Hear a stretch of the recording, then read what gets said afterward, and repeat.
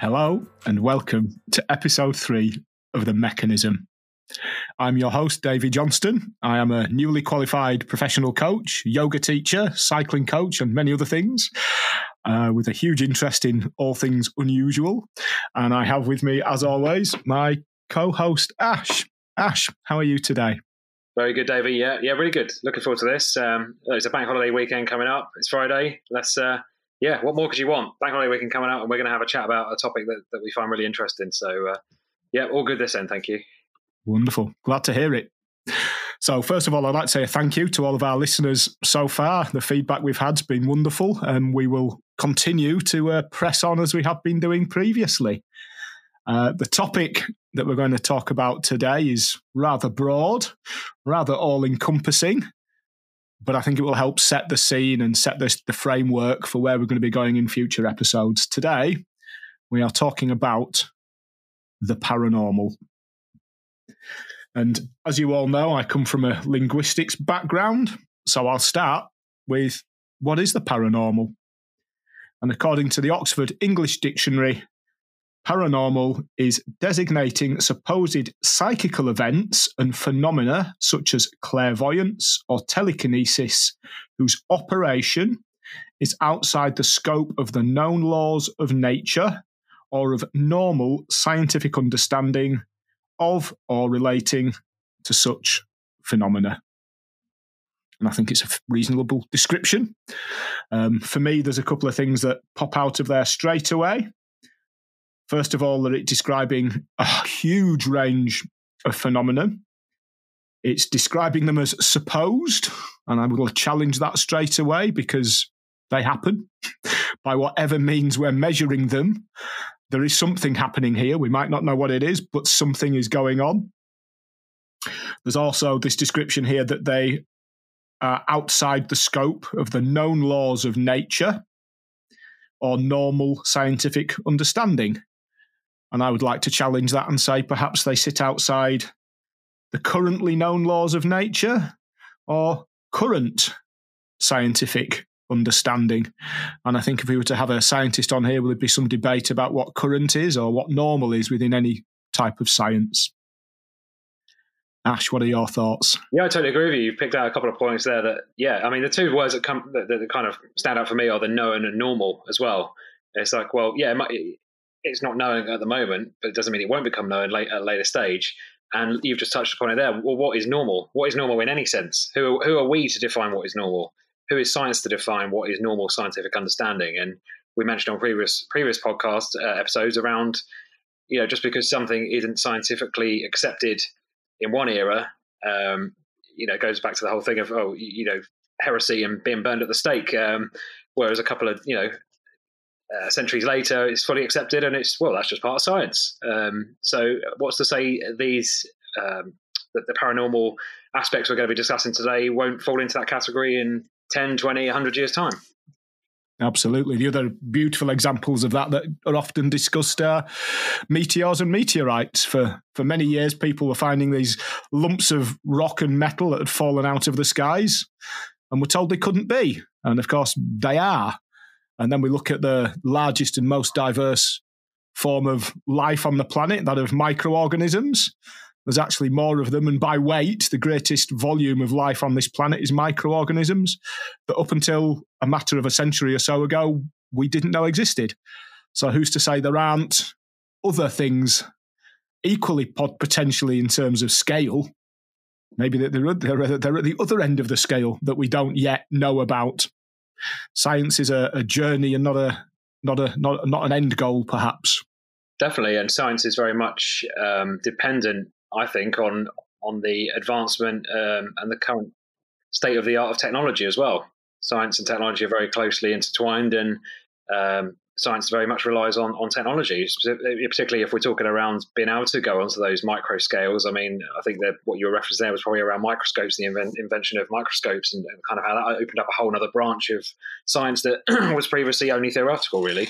But if we're talking around what the future science might look like, we were discussing off air around artificial intelligence and the impact that may have in a few years to come around humanity. But yeah, AI is just one thing. What around quantum mechanics. What are we going to discover in that when we start delving into the quantum realm? So yeah, these are all really, really interesting things to discuss. And I think what we currently define as paranormal may change and become part of that normal scientific understanding, to use the Oxford English Dictionary's definition. Absolutely. We've seen that over time, that, what was once outside or on the fringes is the normal. And I think there's a key distinction to be made when we think about science as well, is the difference between perhaps what you might term frontier science and pseudoscience. And for me, frontier science is exploring those things at the boundaries, those outliers, those things that are at the edge that we don't yet understand. Whereas pseudoscience is taking a theory and attempting to explain it through an existing scientific lens. Rather a stretch, but I think there is a real distinction that needs to be made there, that actually these people who are at the forefront of science and some of what they're reporting or trying to measure won't be as they're expected, but that's the very nature of it. No, I like that. I think that's a good way of looking at it. And I think all too often people are, and it's because of, numerous people have touched upon this, Graham Hancock being one. It's the dogmatic nature of academia at the moment, and it's very much you must follow this because it's the way we've always done it. And if you try and do anything else out of it, you are a heretic. You are kind of ostracized and you're pushed away. And I think it puts a lot of people off doing that frontier science and trying to really push the boundaries of science. And that needs to change. And hopefully we are seeing a gradual change in that, particularly in these fields. We're actually seeing a lot more academics now being quite open around the fact that they're looking into these topics and that they're actually trying to make a real scientific understanding of what's going on. Yeah, and the very fact that Harvey Loeb's project is the Galileo project is really heartening, that he's not only trying to look at the frontier, but he's using a forerunner who went through that, that very description of being, heretical and the world can't possibly be the way that you describe it. And again, we think to another popular name in this sphere of Dr. Gary Nolan and his statement, that he looks at the outliers, he looks at the odd ones, not the normal, because it's in those areas that you find and make the new discoveries. And for him, I think there's a challenge there that he enjoys, but there's also the commercial aspects of it that he clearly likes to capitalise upon. Well, definitely. If you're an entrepreneur or you're an investor, whether you own a VC fund or whatever, ultimately you need to be, you want to have something first that no one else has, don't you? So it's no different if you're trying to invest in something that's going to make a lot of money, or you're trying to find the next scientific breakthrough. It's the same principle, really. It is. And it sounds like he manages to combine the both, which is just great. Yeah, it's a real crafty balance he manages to strike there, isn't it? It is. Definitely. So one of the other things that came up in that description there that I gave of the term paranormal is it outlined a couple of the types of phenomena that are often considered paranormal, and it talked about clairvoyance or telekinesis. And I had a really fun, almost a game with my family this last week, whereby I drew an umbrella on a sheet of paper, and we will share this on our Twitter feed. And I wrote at the top of it, paranormal. And I asked my two young children, 10 and 8, and my wife, not 10 or 8, to write down or to throw at me ideas which they thought would sit under that paranormal umbrella. And if I have a quick look at this, there must be 60, 70 different topics that they've written about here. And what they've already tried to do, which really impressed me, was they've tried to categorise some of them. So I'll read out some of the ones that I think everybody's familiar with, and they're probably what everybody immediately thinks of when we talk about the paranormal. And then we'll talk a little bit about some of those specifically. I think Ash and I will talk about some of our own personal experiences and thoughts around some of these. But I'm going to throw this out there as a challenge to our listeners. And there might be a prize. I don't know what it might be. It might be that I buy you a pint or give you a drink or something like that at some point. But what I challenge you to do out there is to expand upon this design that we've come up with here, this paranormal umbrella. And what I'd like you to try and do is, just as my children did, start to categorize these. So, for example, we have across this, we have UFOs, ghosts, cryptids, psychic phenomena, magic, near-death experiences. What I'd love you as a listener out there to do, and I'm limited in my artistic abilities here. I'm certainly, a wordsmith rather than a painter or a graphic artist. But what I'd really love somebody to try and do is to take all of these different categories, drop them under this umbrella, and then let's dig a little bit deeper. So let's start to go into those sub-levels of those major topics. So if we look at UFOs, we have different areas of the UFO UAP phenomena. So we have, for example, sightings. We have potential abductions. We have interactions with beings. If we look at ghosts, again, there's a whole subgenre and subcategory of ghosts. There are precognitive events that are linked to ghosts. There are poltergeists. There are things like stone tape theory, where perhaps you're watching a replay of something that's happened in the past. So again, my challenge is, if anybody out there with a better visual brain than me can draw this out, make it beautiful and creative, we could put it on a T-shirt perhaps. That's maybe the vision we're looking for here. All these different categories, all the subcategories beneath them. And then what I really want somebody really smart to do out there is to then tie together all of the links and somebody to highlight all of the ones that aren't linked. Oh, that's a great idea. Yeah, I think it's a really good idea. Not only have you got the visual element, but as we've always said, and part of the reason why we're doing this podcast is because there's a lot of different topics that are often looked at in silos, and it needs to be brought together if we're going to have any understanding of what it's all about and how it's all linked. And I think, getting back to AI, there is, at some point in the future, there is definitely an element here to bring all this together and let AI have a look at it, an objective look at, with no emotion involved, look at trying to find the links and the patterns amongst all these different topics. So, I like your idea of a T-shirt, but I also think it would be good to, get AI involved where we can. We're a long way off from that at the moment, but also as part of this podcast, perhaps we could have a graphical thing that we add to, and this becomes a kind of like a living umbrella where we have lots of each time a new topic pops up, we add something else onto it, and that I think that'd be pretty cool. And then it gets the listeners involved as well, and there's probably topics on there that we wouldn't have even thought about that perhaps we can then discuss about on a future episode. Ash, you're a genius. What this can become is the library of episodes. So as we talk about a topic, we can link it back to each episode as well. I think that's a really nice way to do it. And then, again, for our listeners, if they're looking for a particular topic, they can look at where UFOs sit and they can see our episode list that relate to UFOs. If they're looking for one on psychedelics, they can find our episode on psychedelics, and then we can start to tie these together. I think that's a beautiful idea. So, anybody out there with a real creative bent in our listenership, get in touch with us at the usual places.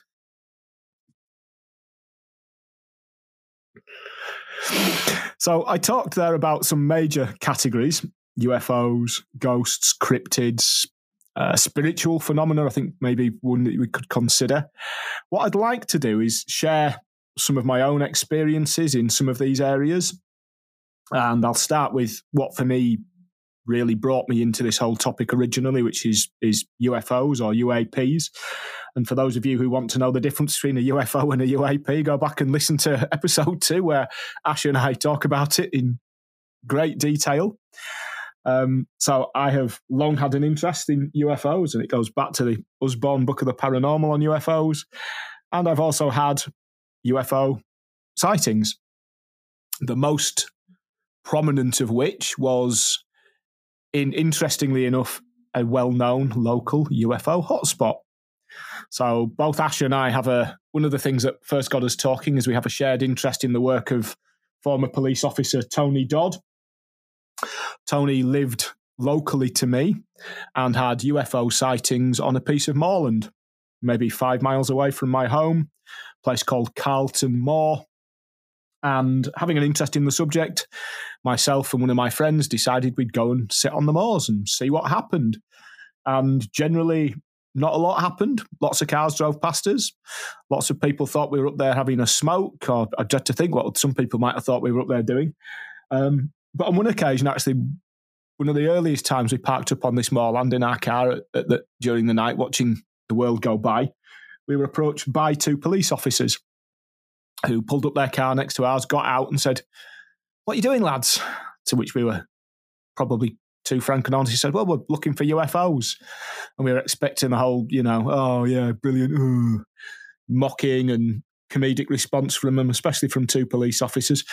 And what they said to us was, to me at the time, quite surprising. Well, where are you looking? And I said, well, in the sky. No, lads, you don't want to be looking in the sky around here. People see them just above the horizon. Sorry? Wow. And it turned out that these two police officers frequently saw these unusual lights, these unusual discs, orange balls of light in a particular area in the sky. So that's what we did. We started looking in the same area, and probably after a period of 6 months, we had our first sighting, and we would see these lights suddenly appearing, moving around a little bit, and then going off. They weren't aeroplanes. They potentially could possibly have been satellites, but highly unlikely. I don't know. So we see these occasionally, and of course, me and my friend Jonathan became known as the UFO nuts. All of our friends thought it was hilarious that we were seeing flying saucers and little green men and all of those kind of jokes. And on one occasion, we persuaded 10 other people to join us on the moorland, most of whom were highly critical, highly sceptical, thought we both had a screw loose. And within an hour of us having appeared on the moor, within 50 feet of us, two orange balls of light appeared, moved in tandem, in parallel, across in front of us, no more than 50 feet away, and then blinked out. And to this moment, I still get a little bit of a crackle of electricity through my skin thinking about it. And sort of this sensation that whatever this phenomena is had come up and put a show on that night, knowing that we were with a group of highly sceptical, highly critical people who walked away, perhaps with their lives changed, perhaps not. I think most of them just have gone back around their day-to-day lives. Hard to measure. I was just going to ask you there, you kind of touched upon it there, is do you think it was the kind of like collective willing to see something, like everyone's there and it's the power of the mind to kind of want to see something that kind of almost manifested it in some way? What's your thoughts on that? At the time, I didn't think that. At the time, I thought this was whatever this phenomena is, being playful and showing off almost. The more I think about it in retrospect, I begin to wonder whether there is something in that. So we were doing this in the early 1990s. And what myself and my friend would do is we would sit in the car, or we'd sit outside the car, depending on the temperature, and we would effectively meditate. We would allow our minds to go into a restful, peaceful state. The other thing we would often do is I was a photographer at the time. I would take a high-powered stroboscopic flashlight with me, and we would flash that into the sky in the hope of attracting something. And as I said, we try and get into this meditative state. Looking back now, that sounds an awful lot. CE5 protocols. Now, we had no idea what CE5 protocols were at that time. I'm not even sure that Dr. Greer had CE5 protocols in the early 90s. He may well have done, but we certainly weren't aware of it. And so looking back on it, I'm beginning to wonder whether we were in some way either establishing that connection, increasing that connection, or maybe, as you said, just the power of that collective mind group to draw something in. It's interesting, and it's interesting that you weren't aware of any existing protocols, and it's almost as if it was just in your inner psyche that, well, this is how we this is how we connect with whatever this paranormal, supernatural thing is. And I wonder if that's just ingrained in human DNA, that, that if we want to connect with whatever this other is, that we there's just a knowing deep inside that that's how we do it, or that's one method of doing it. Just as, certain tribes in remote parts of the world know that if they take a certain plant, it's going to induce, DMT or ayahuasca experience. It's just interesting. What's your thoughts on that? Do you think there's some sort of it's encoded in human DNA, or it's in our DNA memory somehow, and we just know, but we don't know why we know? Yeah, again, if you'd have asked me this at the time, I would have said no idea. But yeah, I think that there is an almost an innate knowledge here, and I'm cautious of using the term innate, but I think there is an understanding. And on other occasions when we've talked, you and I, we've talked about the consciousness connection to this. And one of the parallels that I draw is, again, for me, through my yoga practice, the end game of yoga, if you like, is to achieve effectively a spiritual enlightenment. And that, for me, is that balance, that connection with the universe, that oneness, being at one with everything. And we achieve that through movement, through motion, through breathing, through quieting the mind. And you look at a lot of religious practice, whether that be through prayer, chanting, song. You look at the architecture of megalithic sites through to churches, and these are designed in such a way to stimulate certain resonances or certain elements of the brain that I think help encourage us to achieve these states that allow us to see these things. So yeah, it's certainly an area I think that there is a connection there. I don't know what it is.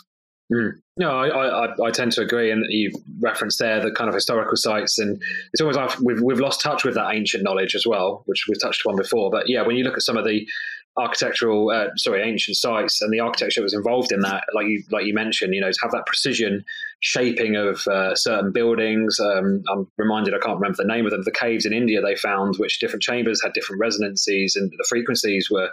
It's just insane how people of that time, with our perceived knowledge of what they were able to do and their knowledge around science and their understanding, clearly they were way more advanced than we give them credit.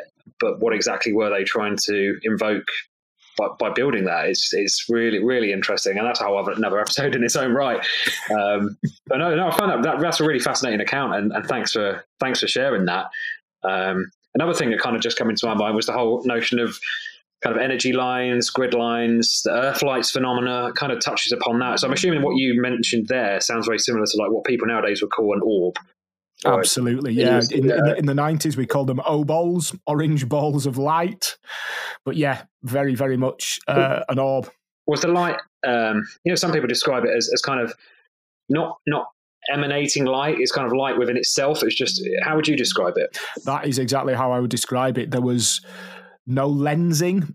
So when you shine a light through a torch or through a headlight or anything like that, there's a beam of light. There is lensing because literally that light is coming from a lens. It casts a shadow. Yeah, dissipating and yeah. There was nothing. You could have almost drawn a black line frame around these two balls of light. There was nothing shining out from them. There was no beams of light. They were self-contained. There was no brighter point in the middle. They were equal light all the way round, probably round about basketball size, and they moved in tandem. That was the other thing that caught me, is they moved as a pair, as if they were connected in some way. But again, they appeared out of nowhere. They just literally on our eye line in front of us, they were there 1 minute, moved across, and then they were gone. And there is one other element to this that still sort of gnaws at the back of my mind a little bit, which was that I had a really powerful spotlight with me, 2.5 million candle power spotlight, and I very nearly shone it at them and didn't. And I know something said don't, and I don't know whether that was me or whether that was something else, but I got a really strong don't. And again, when we hear about some of the interactions that people have had with orbs, I begin to wonder whether I got lucky that day. Yeah, I mean, we know of accounts of medical issues that have emerged after exposure to UAP orbs, that kind of thing. So perhaps it was just as well you didn't, and perhaps whatever this intelligence was, if it was indeed intelligence, was trying to warn you, saying, look, we don't want you to get hurt. So no, that's fascinating, really interesting stuff. Superb. So the next one on my list across here, as we roll across this umbrella, is ghosts. And I don't have any individual ghost stories to tell you, but being a linguist, as I keep labouring the point, I do have a really interesting one that I would like to talk about here, which is about cultural differences and cultural understandings of words. And probably one of the most common ghost subtypes that we're familiar with is poltergeist, which literally means noisy ghost. And it's a German word. And in common use in English, but in English, the term poltergeist is often associated with something that is perhaps malevolent and maybe means harm. There certainly seems to be an evolution of them in where they might start with tapping and scratching, and then it moves towards potential even physical harm. So there's a malevolent aspect to them there. Whereas in German, the term poltergeist is cheeky, almost friendly, with a sort of, the friendly ghost kind of element to it. We mentioned the jester in the previous episode, a bit jestery. Absolutely, the jester. We refrain from calling it the trickster because we're going to coin the term the jester. Yeah. And then just to flip that on its head, in the UK, we talk about a spook, and that's perhaps a little bit less menacing, and it's, the idea of the bedsheet. Well, it's like Casper, the Friendly Ghost, isn't it? That kind of thing. It is. It's the bedsheet over the head as a spook and a bit, Whereas in Germany, the idea of a spook, or the connotation of a spook, is that this is actually something that, again, is quite malevolent, threatening, and almost moving perhaps in towards a demonic aspect. So again, it's just for me a really interesting lesson in when we're classifying things like this, we have to be really careful, because even the same words used in different countries have very different meanings. Yeah, that's fascinating. It's interesting, the different cultural slants, and how one just being aware of the subtleties and how one word can mean something completely different in another culture or another country is fascinating. Because but what caused that change though? That's because the words like poltergeist, for example, it's the same word. It's a German word that we've kind of adopted, but it's got different connotations and different meanings. So, that's really interesting why it's changed meaning and why it means one thing to one but not the other. So, I'm not saying I have the answer. I'm sure you don't either, but it's just interesting human nature, isn't it? Why that? Maybe the Germans are just more welcoming of people moving things around in their house. I don't know. Well, if you've got any German listeners and you've got an insight into that, please let us know. In fact, I know we have at least one German listener. So this is a shout out to the man who makes the music for this podcast, which is my brother, James R. Johnston. So if you're out there, James, he's lived in Germany for the last 20 plus years. Give us your take on what spook and poltergeist in German and English for us. Yeah, that'd be great. And many thanks for creating the wonderful music for this pod. It's awesome. So certainly couldn't have done it without you. Thank you. Superb. So moving on from ghosts, there's one other one that I wanted to touch upon here, and we in the introduction there we talked about perhaps psychic phenomena, telekinesis or clairvoyance, and again I have what I consider to be similar to one of those major areas, and that's often referred to as a near-death experience. Now, this wasn't, as far as I'm aware, a near-death experience, but it fits a lot of the hallmarks, a lot of the typical signs or symptoms perhaps of what a near-death experience is. And this is something I experienced as a very young man. I was having teeth extracted at the dentist. I was having a general anaesthetic, or at least gas. I presume it's what they call the general anaesthetic in dentistry terms. Yeah, it would be. Yeah. And as soon as I went under, I had this knowledge that I was going to die. I felt myself in the middle of a whirlpool, and I was spinning towards the middle of the whirlpool. And when I got to the middle, I knew that was the end. Everything was distorted.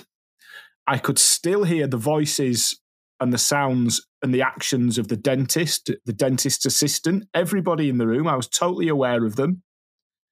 I could hear the sound of the tooth being extracted. Oh. Everything was slightly, I would say, metallic in terms of tone, almost like, when your voice goes a bit roboty on a Zoom call and it's not good reception. I also got an overwhelming sensation of peace and calm. So I knew that whatever this spiral, this movement I was going on, it wasn't quite your classic, coming to the light kind of thing. I knew when I got to the end, that would be the end. Mm.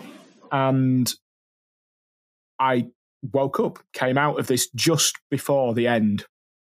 So it's not a classic near-death experience, but to me, it was certainly a very early example of an altered state, another reality that I was in, and an exploration of again, that perhaps our conventional senses that we think about are not all there is.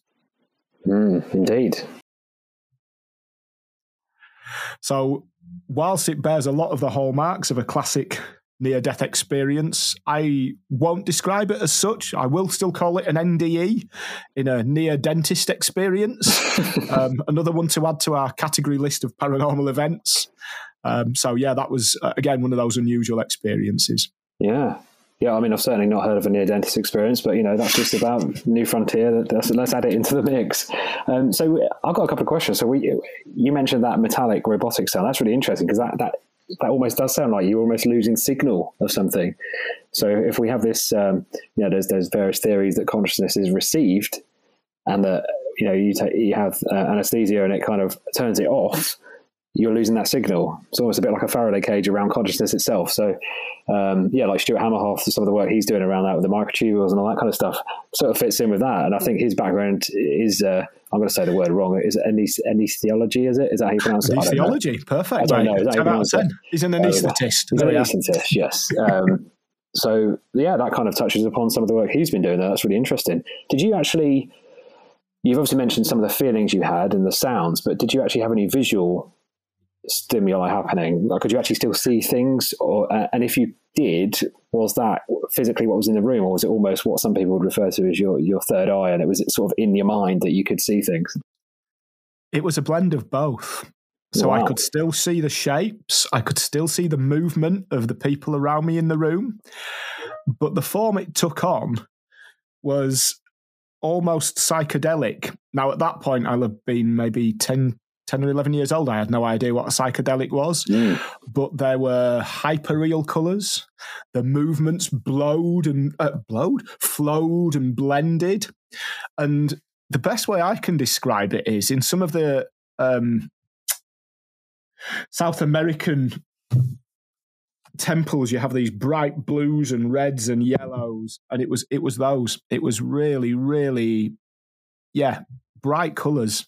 But again, almost as perhaps an overlay or a seeing through the reality.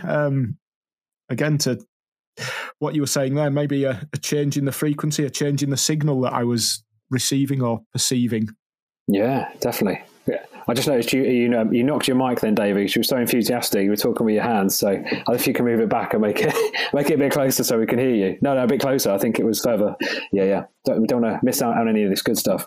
That's really interesting. Sort of some of the stuff you touched upon there almost is similar to what people describe, when they're on psychedelics, or they've had a DMT trip or anything like that. One thing I want to know, and I'm sure other people listening, was, did you see any entities though? Did you see the machine elves, or did you see any kind of what could be described as an entity or a figure or anything like that? Did you have any engagement with anyone during that, to your knowledge? I didn't at that point. Absolutely none whatsoever. Beyond as I said, the real people that were in the room with me, and they're almost, the way I describe it was fractal. There we are. That's the word I was looking for before. It was like a fractal, as if I was in the heart of a fractal. But yes, there was no other beings or entities or other communication that I had with me. Just this sense of knowing that at the middle of this spiral, the middle of this circle was the end. But there was no fear, there was no terror, there was just absolute peace, calm and bliss. And what was your concept of time? Did you feel like you were outside of time? Absolutely. Absolutely. I have had other occasions where I felt more outside of time than that one, but there was this feeling, and I described it at the time to my father actually as a sense of dislocation. Are you willing to share that one, or?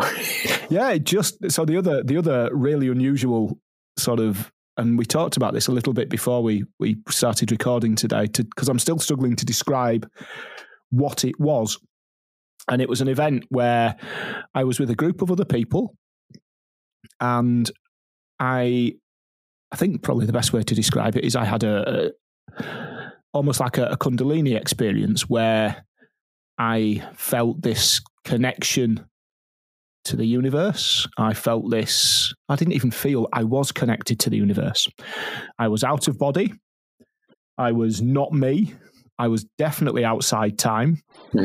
I was almost looking back in, but only in tiny little snippets and little frames of it, almost as if I dropped in and out. Again, it shared a lot of what people describe when they talk about psychedelic experiences. And I have never taken acid or anything like that, and I certainly had never at this point. And people I have talked to about say, this sounds like an acid trip to me. And I know for a fact that on that occasion, nobody had spiked me. I hadn't been given any acid or anything like that, but it was so similar to that kind of experience. And the overwhelming sensation I had on that occasion was of connectedness, was of being outside of time, and this idea that was the real.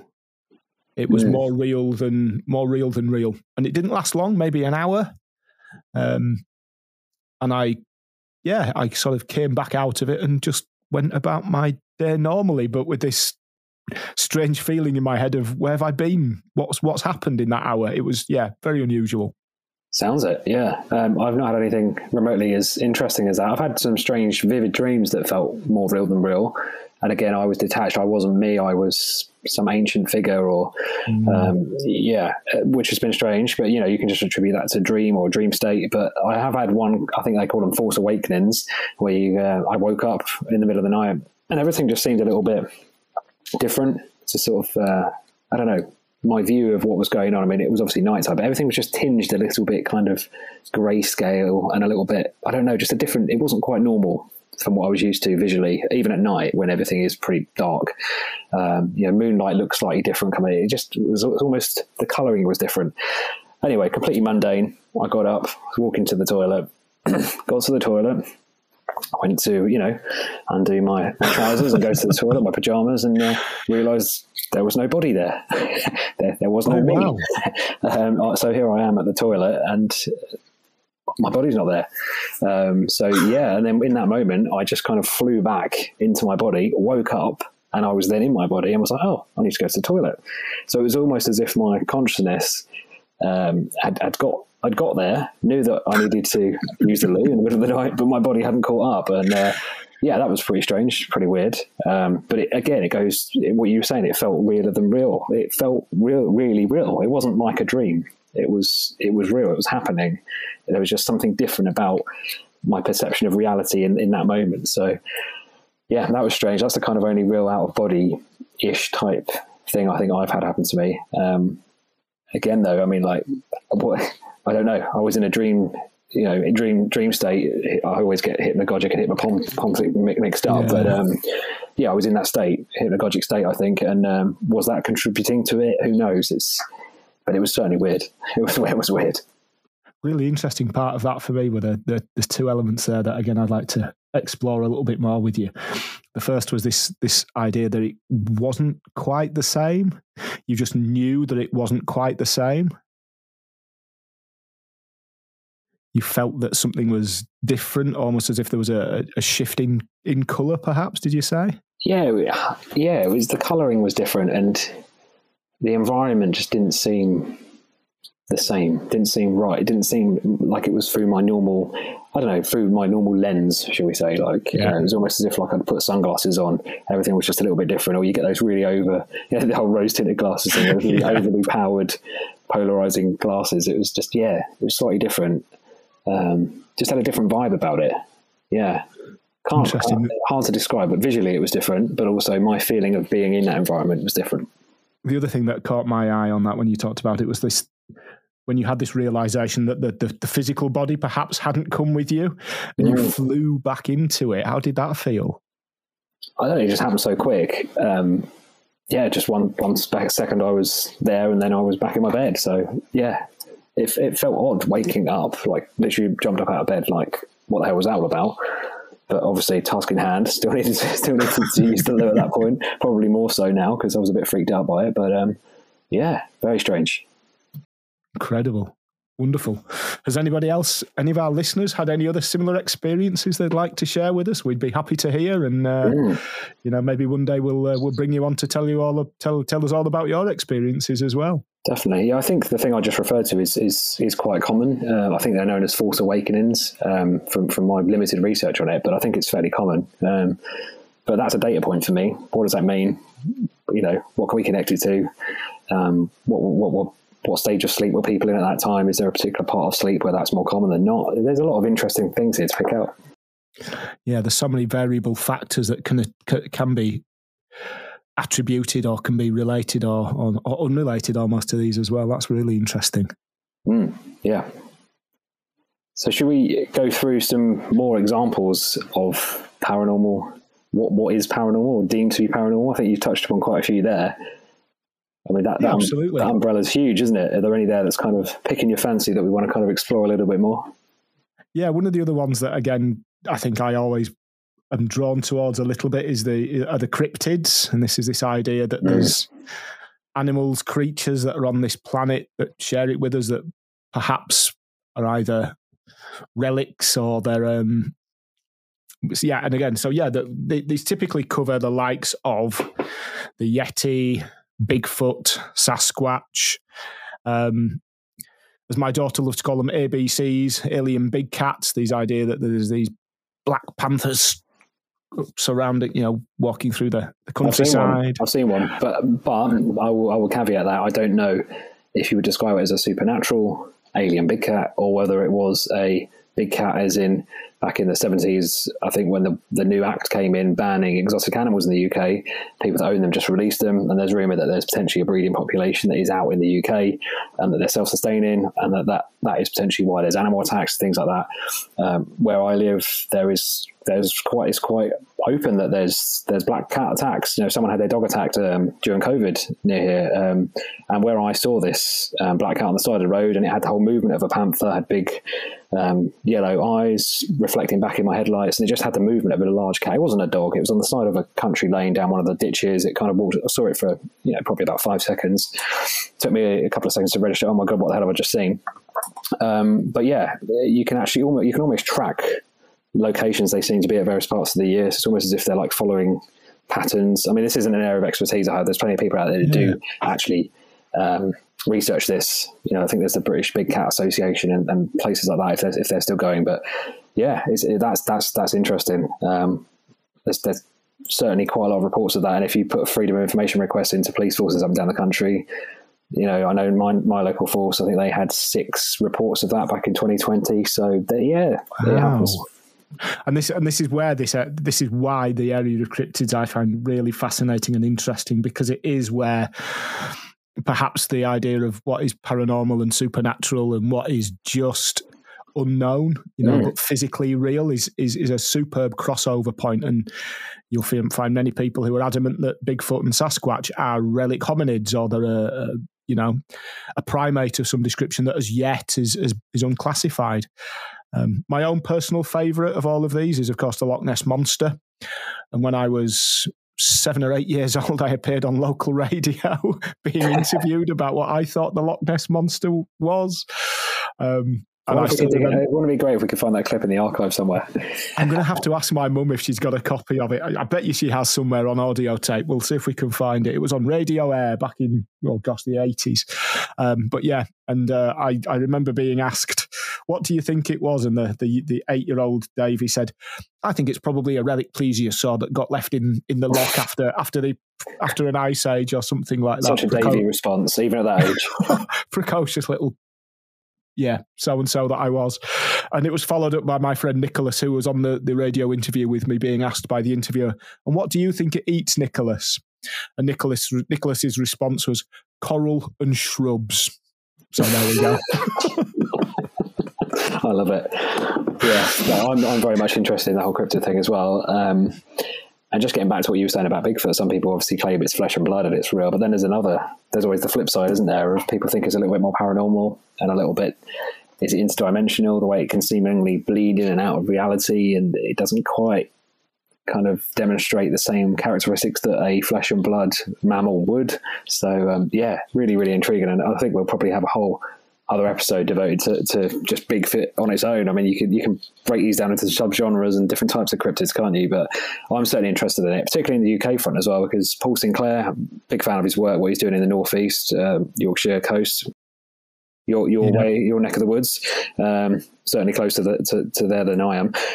But yeah, the sort of stuff he's doing up there, and there's loads of reports around that whole kind of multi-phenomena, I think it is what he calls it, a multi-phenomena zone. So, he's getting cryptid reports where there's UFO reports, where there's strange phenomena happening, even apportation of different objects people have had. Like all this kind of stuff is just happening in one location. One general region. Absolutely, it is fairly localised, isn't it, with him? And it's been dubbed the kind of UK Skinwalker Ranch, hasn't it? So it's definitely, if no one's checked him out, check out Paul Sinclair. Hopefully at some point we can even speak to him on here. That would be great, wouldn't it? Definitely, we will invite Paul on. But again, what you touched upon there, again, Skinwalkers is one that's very popular at the moment. And again, I wonder whether there's this historic link here between the ideas of werewolves and dogmen and skinwalkers, and again, there seems to be this long historical connection to a lot of these phenomena. So, and again, going back to one of our joint favourites in Tony Dodd, these aren't necessarily to do with cryptids, but he did a lot of research into animal mutilations in the UK. And we often get asked, why do they only have cattle mutilations in the US? And actually, if you start to look deeper, they don't just happen in the US. They're reported in there. There is, a cultural framework within which they can be described and defined. But similar things happen all around the world.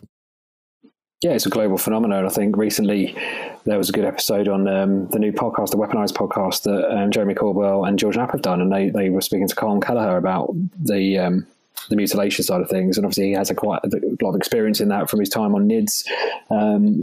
It's people saying it's just a US phenomenon. No, completely not. It's global, and we've definitely had cases of that happen in the UK, and not just cattle as well. I mean, going back to Paul Sinclair, I think recently over the last couple of years, he's had badger mutilations and that kind of thing happening as well. So it's not just and sheep and but all kinds of wildlife seems to be being mutilated for some reason. So that's a bit of the darker side of the phenomena of these unknown phenomena that some people don't want to touch, but it's happening out there.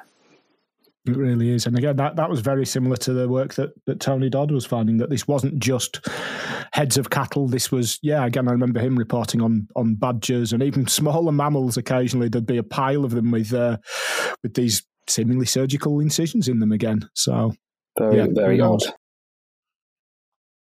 So looking at this paranormal umbrella, Ash, where do you want to go with it? Which ones leap out at you? I realise I've hogged most of our airtime this week. There's so many on here, and I've had weird things happen throughout my life that you can attribute to some of these. But let's take poltergeist for example. So I've got an interesting. Well, I think it's interesting. It was certainly interesting for me. But when I was a police officer years back on patrol, I've got a little bit of a story around potential poltergeist. It's probably one of the only times that we've had to close an incident on what's called the CAD, which is the police computer system. We've just closed it as suspected paranormal activity, because how else do you close it? I mean, it's part of it was in jest, but that's how we closed it off as the final kind of comment on the report. I'll try and be quick with it, but middle of the morning, kind of graveyard shift, as some would say, night shift. Not much going on, which is surprising. So it was a relatively quiet night for a change. Back at the police station doing some paperwork for an incident I dealt with earlier on in the shift, and we get a 909 immediate call come out saying, there's a burglary in progress. So that's what you're doing to do. Everyone, the adrenaline's buzzing. You want to catch someone in the act of doing something and catch the bad guys, right? So we head out. Fortunately, it wasn't too far away from the police station. It was, a couple of minutes, on blue lights to get there. Yeah. And we arrive. We surround. It's a residential property. Surround the house.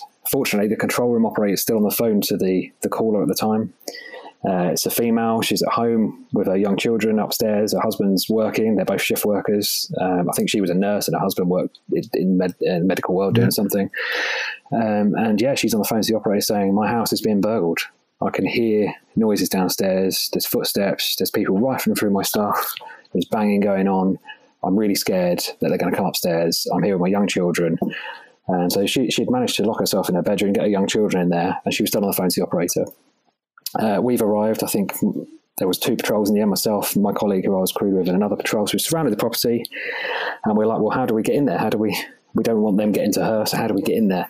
So we're sort of working out what we're going to do. We managed to get the control room operator to hang up the phone, and then we phoned her direct. My colleague phoned, so he's on the phone, and she's like, no, I can still hear them. We surrounded the property. I'm trying to work out how we're going to navigate the high fences without being, attached to prickly bushes and barbed wire and stuff like that. Managing to shine a torch at a distance, and we're looking through the windows. I'm at the rear of the property, can't see anything. It's literally dead still in the house. Wow. I can see there's a few things on the floor in what I thought was the living room there, but there was no movement. There was certainly no one in there. And my colleagues around the front are reading up saying, yeah, there's no one in there. Can't see anyone. Can't hear anything. I can't remember 100% how it transpired. Eventually, I think she found some spare keys, chucked them out the window. We managed to go in, went in there, deadly silent, nothing going on. No one in there. She was frantic, honestly, scared out of her skin that someone was in there. And the only thing we could find that was out of place was in the living room. There were some books that had come off of the shelf and that were on the floor. Now, I'm sure people listening are going to go, oh, what was the significance of the books? What were the books on? I honestly can't remember. I didn't attribute any significance to it at the time. Explain that one. She was adamant that there was someone in her property. And that's incredible. Yeah. I just wonder how many other occasions there have been like that, or maybe even just ones that haven't been reported. I mean, that's fantastic. I've had my fair share of going around to properties where people are clearly suffering from mental health issues, and trying to manage that. And you can attribute to them their mental state or their drug inducement or whatever. But this was a fully rational person, respectable job, just at home with her children. The other thing is she hadn't even been to sleep yet. So some people say, oh, yeah, well, she woke up halfway for a dream. No, she'd been up all night with her child who was screaming and upset. And there's that whole link to does this activity go around young children, and is it attracted to young children and so on? So, I don't know. I don't know what to make of that, but there was certainly no one. We searched through that place top to toe, and there was no one or nothing in there. That's brilliant. Yeah. Have you ever seen the television program Wellington Paranormal by the wonderful Taika Waititi? Worth an explore if you haven't. No, I haven't, no. Oh, very silly, very funny. And it's basically a 3-man or 3-person police team in Wellington, New Zealand that investigate the paranormal. So, yeah, it seems like you've missed your calling, Ash. It sounds right up my street, yeah. Yeah. So I encourage our listeners to go and explore Wellington Paranormal. And when you do watch it, I want you to write back and tell me which one's me and which one's Ash. No, if I could have combined a law enforcement policing career with investigating the paranormal, that would have been my ideal role. I did have several strange things happen during my career, and maybe we'll touch upon those in other episodes. But I think a lot of it does go unreported, and like when weird things happen, it's who you're going to call. Ghostbusters doesn't exist, so you a lot of the time the police do end up getting called to these things. This actually reminds me of one last little thing that I will share, which was a friend of my father's who told us this story about how when she was living with her first husband, they had a lot of paranormal activity in the house, what you would term classic poltergeist, banging, shaking, things being moved, pans being moved around the kitchen, waking up to find little piles of salt in the kitchen. And not from any particular, not as if somebody had taken their salt cellar and poured it out. That was still apportation side of things. An apportation of little piles of salt. Yeah, and she said for her that was relatively scary. She said the most scary event she ever had was on one occasion they could hear sounds in the house as they were coming home. So she sent her husband in to investigate. She stayed outside. And he went into one room, and she said she saw the light come on in the bedroom and then go out. He was in the bedroom at that time, and the light did not go on at all. So almost as if they were viewing two different realities. And for me, it felt like that classic Schrodinger's cat that the light was both on and off at the same time. Literally, he was in the room viewing it as off. She was outside the room viewing it as on. That's fascinating. That's almost like it's like the many worlds theory, and there was different different versions of reality going on at once, and they were both tuning into a separate different one. elements of it. Wow. But you talked there about who do you call Ghostbusters? They spoke to the local church. And the local church, within 3 weeks, had somebody in to exercise the building. And there's, she was like, this, the local Church of England, that they do their bring and buy sales and the choir service at Christmas. You talk to the church and they have these networks of I think people who will come be in and exercise surprised houses. to know that, but it's just an accepted part of, we need to have those in our arsenal. Just as you'd have someone head of HR, if you're in that world, you've got to have a head of exorcism. So yeah, head of supernatural. And apparently after the exorcism, nothing. No signs, no noises. How much of that was a psychological change in the people themselves? Yeah, because if you aspire to, if you attribute it to you're projecting that, you're manifesting that yourself as a person, which is some people claim that could be, then does having the exorcism also almost act as a kind of you're psychologically, it's a bit of a placebo effect. A release valve. Yeah, absolutely. Now that's happened, it's not going to happen anymore. So we're happy and free to carry on our normal lives without waking up to little piles of salt and lights being on and off at the same time. That's interesting. I've not heard of that one before. That's really interesting. The different bleeding of different realities. Yeah. So we're approaching the hour mark. I just wanted to sort of pull together some of the things we've talked about there, which is this idea that, the paranormal is this huge umbrella term, covers a great range of different elements. As we move through this series of podcasts, we will be picking up on more of these individually. We'll be digging into them a little bit deeper. We'll be looking at some of the scientific studies that have been done into these, because again, I think it's important that whilst Ash and I are here talking about this, to recognise that there is money being spent in researching these, and there are scientific studies being published about these. So it isn't just, hearsay and thought. There is some real scientific weight behind some of these items. So we'll pick these up in future episodes in a little bit more detail. And just again, reiterate that challenge to everybody out there. If anybody else can help draw up this beautiful picture we've tried to put together of the paranormal umbrella, linking together the different topics, breaking them down into subcategories, highlighting those ones that have overlap and highlighting those ones that don't. And perhaps we can start to look at some of the ideas that we feel might be the ways that these things are connected, that are linked, and see if there is perhaps an underlying mechanism across any of this. Absolutely, yeah. I mean, look, we were never going to cover the paranormal in its entirety in one episode, but it was just a little bit of a flavour, really, of what to expect. And we'll certainly be delving into these topics individually in more depth and then trying to link them together. Absolutely, that's the aim. And I'm looking forward to getting into some of these. Some really interesting stuff. I mean, just looking at that image now we've got, which we will put on the Twitter as well and on social media. But I mean, you look at some of those that we've touched on and those ones that we haven't. There's some really interesting topics there to delve into. Looking forward to it. As am I. So before we go for the end of episode 3, anything else you want to share, Ash? I don't think so, no. I think we're just really excited to get stuck in and start delving into these topics in more detail. And I share your sentiment there, Davey. Please reach out to us. Let's get involved. This should be a collaborative, collective thing, and let's try and unearth a bit more understanding of what's actually going on. Fantastic. So before we go, where can people find you, Ash? Yeah, people can find me on Twitter at UK_UAP, and that's standing for anomalous phenomena, all encompassing, not just aerial. And you can also find the podcast Twitter at the Mechanism Pod. And you can also email us at the Mechanism Pod at proton.me as well. What about yourself, Davey?